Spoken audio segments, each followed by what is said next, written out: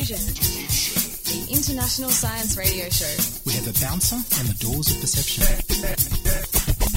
The good, the bad, the ugly. It gets pretty exciting. The myths, the truths. Toxicology. Astroseismology. Magnetism. The dark side. Genetically engineered potatoes. Planetoid. Planetoid. I love that word.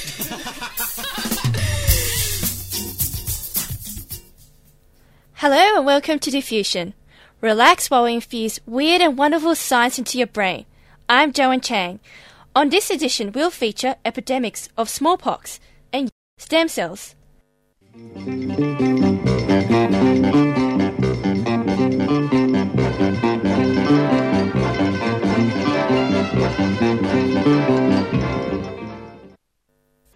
Food fuels the carbon debate. The first Australian food mile study has been presented at the Agri-Food 14th Conference in Brisbane. A major finding of the study is that the average basket of food has travelled over 70,000 kilometres from producer to consumer. This is 2.5 times around Australia. This estimate is based on a basket of 29 different items including cereals, meat, fruit, vegetables, dairy and even chocolate. It uses a standard known as the Healthy Food Access Basket. 4 of the 29 items were imported and accounted for 50,000 out of the 70,000 kilometres of travel. The study hopes to highlight the carbon footprint created when we transport our food. But transport is only one part of the total carbon footprint, according to Associate Professor Hugh Campbell of the University of Otago, Dunedin, New Zealand. He claims that it takes half the energy to get a New Zealand-grown lamb onto a dinner table in the UK than it does their own homegrown UK lambs. This is partly because animals in Europe need to be housed during winter, increasing the costs and carbon footprint to produce them. Food produced in the Third World might also be more energy efficient because it uses less machinery and fertilizers. It is hoped that this type of study will make people think carefully about where food comes from and how much energy is required to get it to the consumer. Facebook sprung in an advertising campaign. The internet social networking site has been forced to change advertising methods because users feared for their privacy. Facebook's Beacon tool has several commercial websites embedded in it. These websites were able to pick up data on user activity, such as online shopping, and automatically send alerts to the user's Facebook friends to tell them what they had bought and provide a link to the website they had bought it from. Users had been given opportunities to stop their name being used for referrals, but these opportunities were easy to miss. Thousands of Facebook users were angered by the loss of privacy. Facebook users still cannot reject all future sharing with the Beacon tool, but now will have to actively agree before their online buying activities are passed on to other Facebook users. Executives from both Facebook and commercial partners have defended the advertising tool. They believe users would appreciate it because it was a more personalized style of advertising and would help users to better enjoy their online experience. Users like Jessica Parker, an office manager in Charleston, US, disagree. She says people are willing to sacrifice some privacy, but this goes too far, and Facebook should be careful or users will leave. Younger skin turns back the clock on aging. A new scientific discovery can reverse the aging of skin cells. It involves changing the expression of genes in older skin cells so that the skin itself becomes more youthful. It is different to Botox in this respect, which targets the muscles underneath the skin. Howard Chang and his team at Stanford University School of Medicine in California, the US, made the discovery. They found that a specific gene called NF-kappa B is more active in old age. This in turn activates other genes that are involved in skin aging. Chang genetically engineered mice with the ability to switch off the NF-kappa B gene. The switching off process is triggered by a special drug called 4-hydroxytamoxifen, applied to the skin with a patch. They used older mice which have thinner skin than younger ones. Wearing the patches caused a 75% thickening of the skin. But there is a long way to go before these youthful patches can be used on humans. The effect is only temporary, so the drug would need to be applied regularly to maintain the youthful effect. The NF-kappa B gene is also important for the immune system, and switching it off could make people more prone to infection. For the moment, our skin will have to age gracefully with the rest of us. And finally, new information on an evil twin. Long ago, Venus, commonly regarded as the Earth's twin world, might not have been as different from Earth as we thought. Physical pressures, temperatures and weather on the two planets work in a similar way. Present-day Venus has lightning and electrical discharges in its atmosphere just like Earth. Both planets are about 4.5 billion years old. Between 1 and 3 billion years ago, Venus used to have liquid water oceans just like the Earth. These discoveries were confirmed by Dr. Håkan Svedhelm of the European Space Agency's Venus Exploration Mission. The mission was launched in November 2005 and reached Venus in April 2006 to give new information on the twin world. At some point in the planet's history, the twins began to separate. Venus's oceans boiled away and became water vapor in the Venus atmosphere. Its atmosphere is now mainly carbon dioxide and clouds of sulfuric acid. Venus also never developed a magnetic field to protect its atmosphere. Harmful rays from the sun ionize the gases in the atmosphere, and Venus is gradually losing these gases into space. Its atmosphere gives it a surface temperature of up to 400 degrees Celsius and surface pressure 100 times greater than Earth. Hopefully, future investigations will shed more light on how such similar planets became so different.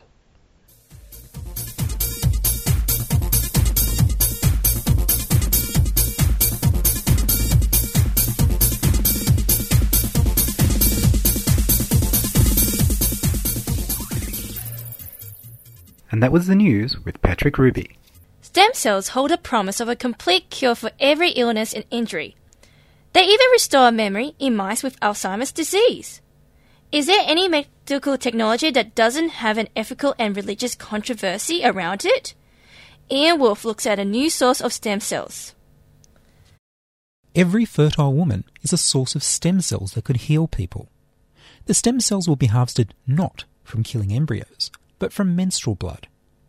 Menstrual blood offers a constant source of stem cells. Although nothing is killed, this development will inevitably offend traditional religious groups, who see menstruating women as unclean. It also carries its own ethical dilemmas. The lining of the uterus fills with a layer of endometrial cells when women are in their fertile part of the month. Carolyn Gargett of Monash University in Victoria was the first to identify endometrial stem cells in the uterine lining. It's now been found that women shed the stem cells during their period. The cells replicate themselves without changing into specialised cells. They can be made to differentiate into many different cell types under the right conditions, and they show the identifiable cell surfaces of stem cells.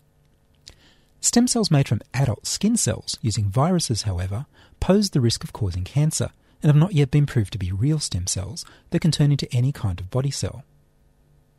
Scientists at the private Biocommunications Research Institute in Wichita, Kansas, found that the stem cells from menstrual blood reproduce more quickly than stem cells from umbilical cords collected after a baby's birth.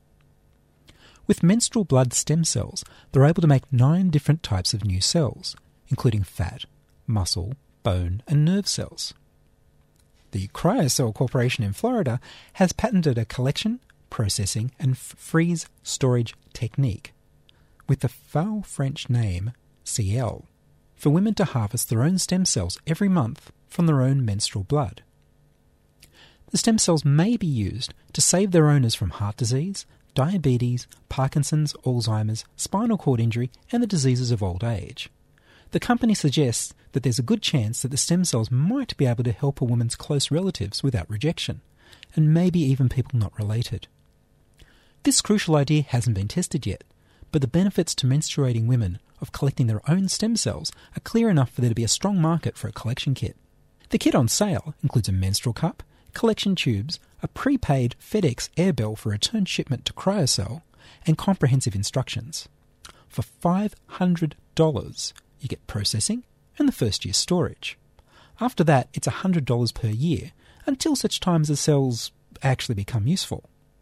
It's a gamble for those who can afford the fee, as it's possible that they'll never need the cells. It now only remains for the kit to be miniaturized and built into tampons. The same company controversially stores cord blood for mothers who want compatible stem cells available if their baby ever needs them. The controversy is over the ethics.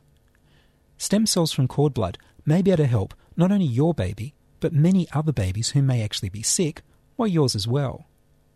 So there are 2 systems in place.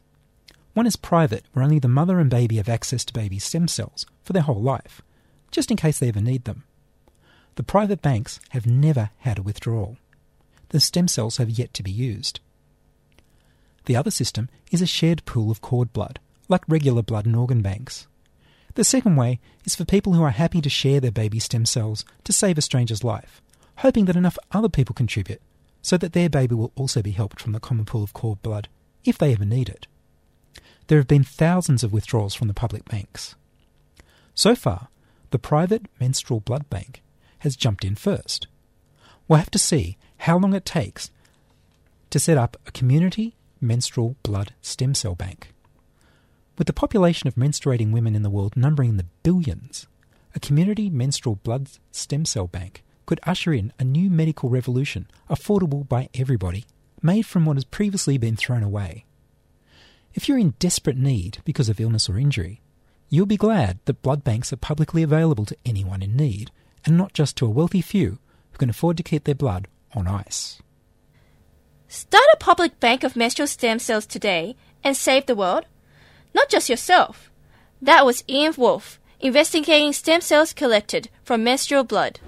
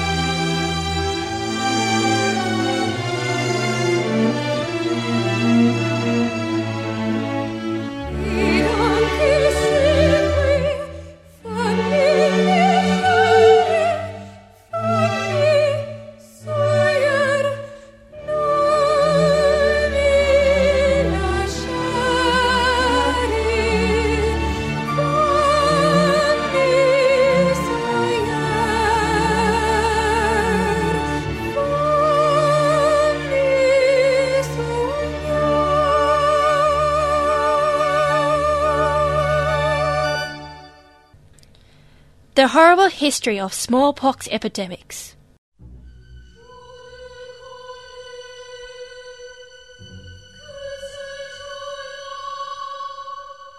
Smallpox goes back far into history, but it's difficult to determine the pathogen behind an outbreak from contemporary records.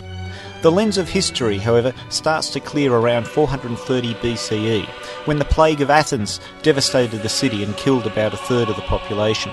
Originally thought to be the bubonic plague, current thinking is that it may have been smallpox. The Antonine Plague, which swept through Italy in 165 to 180 CE, and the Plague of Cyprian 251 to 266, was thought to be smallpox or measles. India is the site of the next recorded smallpox epidemic. Around the year 400, records mention a disease where the pustules are red, yellow and white, and they are accompanied by burning pain. The skin seems studded with grains of rice. Survivors created a goddess, Sitala, representing the disease. It seems smallpox had reached Europe by about 581, but the next major impact was about 1,000 years later when it reached the Americas.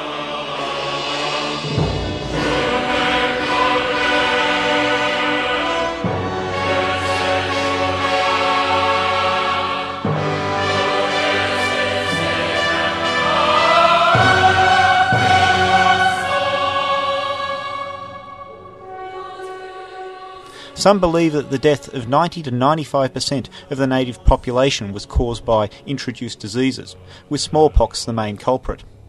Why this impact? Jared Diamond suggests that Europeans were resistant to the disease. As deadly as it was still less deadly.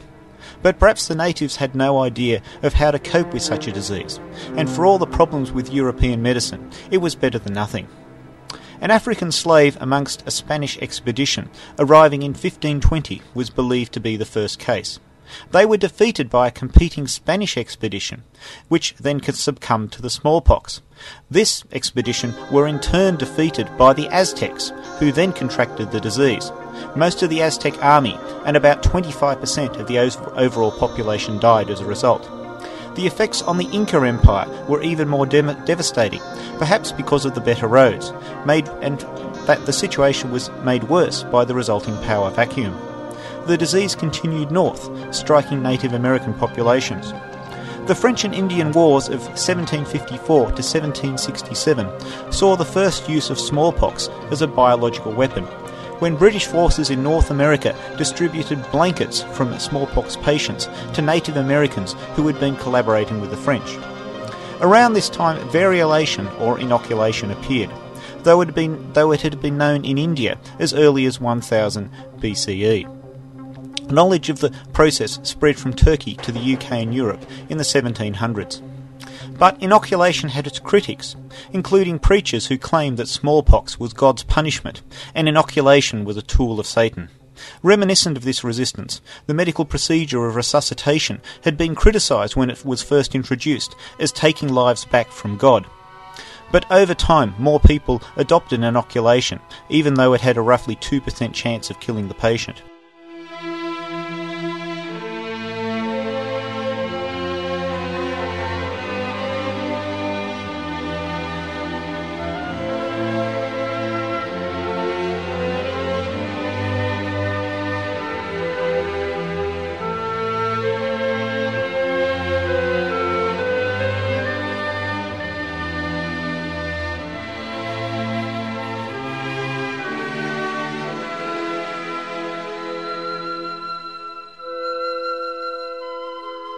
And then Jenner discovered immunisation. As with inoculation, societies opposing smallpox immunisation emerged, but over time the prevalence of the disease was reduced.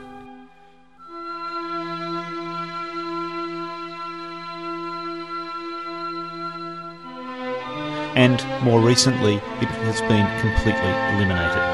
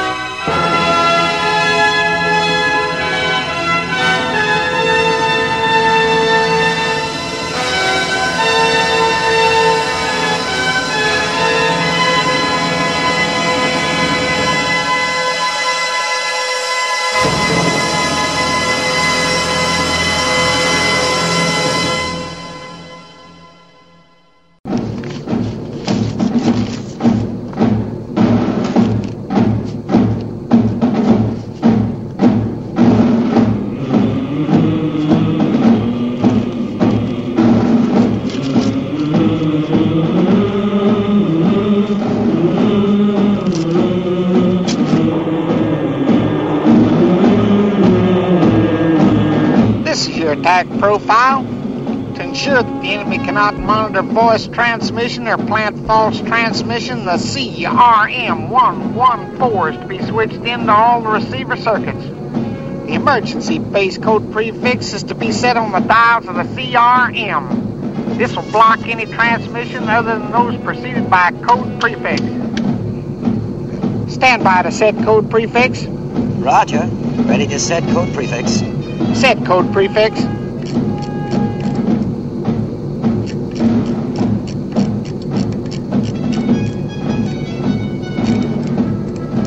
Code prefix set. Lock code prefix. Code prefix locked. Switch all receiver circuits to CRM discriminators. All circuits switch to CRM discriminators. Check all the destruct circuits. Auto destruct circuits checked.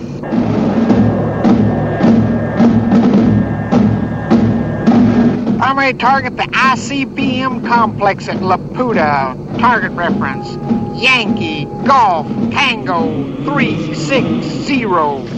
30 megaton nuclear device used for airburst at 10,000 feet. 20 megaton nuclear device will be used if first malfunctions.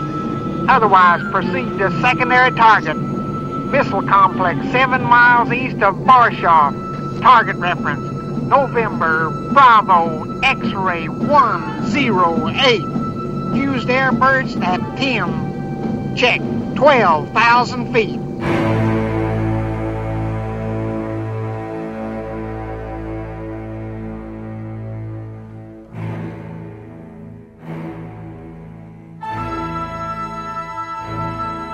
In 1958, the Soviet Union calls for the eradication of smallpox from planet Earth, and in 1967, an international team formed under the leadership of an American, Donald Henderson.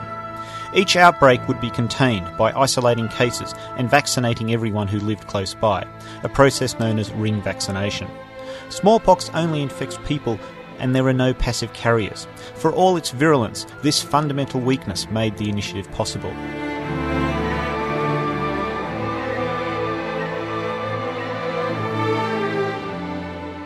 It was a massive effort. In India and Bangladesh, progress was obstructed by religion and civil strife, along with natural disasters and monsoon rains. In fear of offending the goddess associated with the disease, many Hindus refused the vaccine. In some countries, such as the Sudan, civil war threatened the eradication attempts. The teams put themselves in danger, but surprisingly none were hurt. Stories circulate about the warring sides making way for the vaccination teams. The last major outbreak of smallpox was in Yugoslavia in 1972. After an infected pilgrim from the Middle East returned to Kosovo, 175 people were infected with 35 deaths. Authorities declared martial law, enforced quarantine, and undertook massive revaccination of the population with the help of the WHO, something vaguely reminiscent of the Vietnamese response to SARS. The last naturally occurring cases of the more deadly variola major and its less virulent cousin, variola minor, were respectively diagnosed in Bangladesh in 1975 and in Somalia in 1977. The global eradication of smallpox was endorsed by the World Health Assembly in 1980. The US had provided $300 million in funding. For me, the global eradication of a disease from the world stands out as one of history's great accomplishments, on par with the founding of the library at Alexandria around the 3rd century BCE. It tells us that vaccines are effective at treating disease, and also that an institution can work towards its own end, contrary to those who claim government will have a vested interest in some problem continuing and will not act to eliminate us. Some problems will always be with us, but that does not stop us from continuously reducing their impact. In any case, smallpox could be eliminated. Around the world, thousands of people applied themselves vigorously to putting themselves out of a job. It would have been a wonderful thing to be a part of. I envy those involved. In 1978, smallpox escaped containment in a research laboratory in Birmingham, England, with a researcher dying of the disease and the laboratory's head committing suicide. As a result, all known stocks of smallpox were destroyed, except for the stocks at the United States Center for Disease Control and Prevention and the Russian Vector State Research Center of Virology and Biotechnology in Siberia. Smallpox also has a history of development as a weapon. In World War II, scientists from the United Kingdom and the United States tried to develop smallpox into a weapon, but this was never carried through, as its effectiveness would be countered by the availability of the vaccine. The first smallpox weapons factory in the Soviet Union was established in 1947 in the city of Zagorsk near Moscow. An especially virulent strain was brought from India by a medical team sent to help eradicate the virus. The virus was manufactured and stockpiled in large quantities throughout the 1970s and 1980s. A production line to manufacture smallpox on an industrial scale was launched in the Vector Institute in 1990. An outbreak of weaponized smallpox occurred during testing in the 1970s when a research ship strayed too close to an island where it was tested.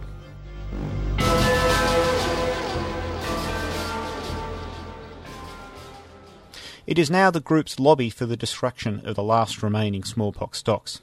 Apparently the destruction of the virus was ordered several times between 1993 and 1996, but it didn't actually happen. Smallpox, a length of DNA with a particular coding sequence and housed in a protein carrier, has caused many deaths and suffering over the last few millennia. But is this something we can judge as being evil? Something guilty, something we must eliminate? We have eliminated species before without trying. We, humanity, are certainly capable of it. But rather than blaming the virus, the concern is that so long as stocks of the virus remain, they could be used as weapons. It's a difficult issue. Live smallpox gives us insights into how the body's immune system works, which could help cure other diseases, but it's also a temptation for the military. But what of the wild variant, which causes the disease alastrim, which is still present in the world? How much does that tell us? How much mutation would the alastrim virus need to become something of similar virulence to smallpox? But perhaps it is the most virulent smallpox in action that tells us the most about the body's immune system. The best compromise might not be to eliminate it, but rather to ensure that the stocks are held by institutions with a clear line of responsibility to trusted international bodies like the UN. But we sometimes get paranoid about governments and the UN, don't we? Government and institutions are themselves the product of human beings. So, ultimately, what poses the greatest threat? A virus or human beings themselves?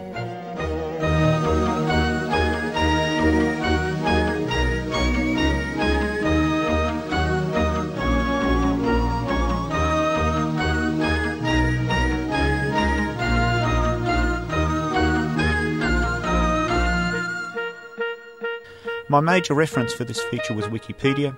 Yvonne Cossart, Emeritus Professor of Infectious Diseases at Sydney University, was kind enough to answer some questions during its development.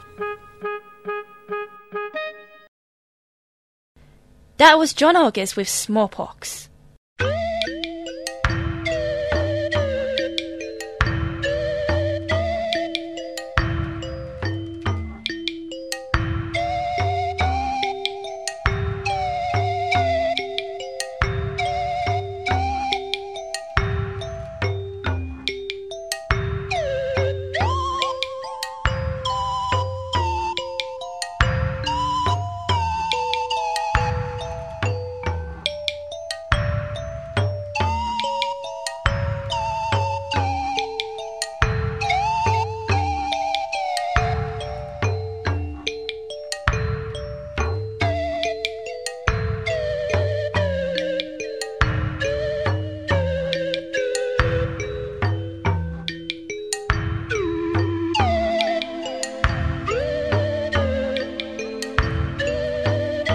And that's all from us in this edition of Diffusion.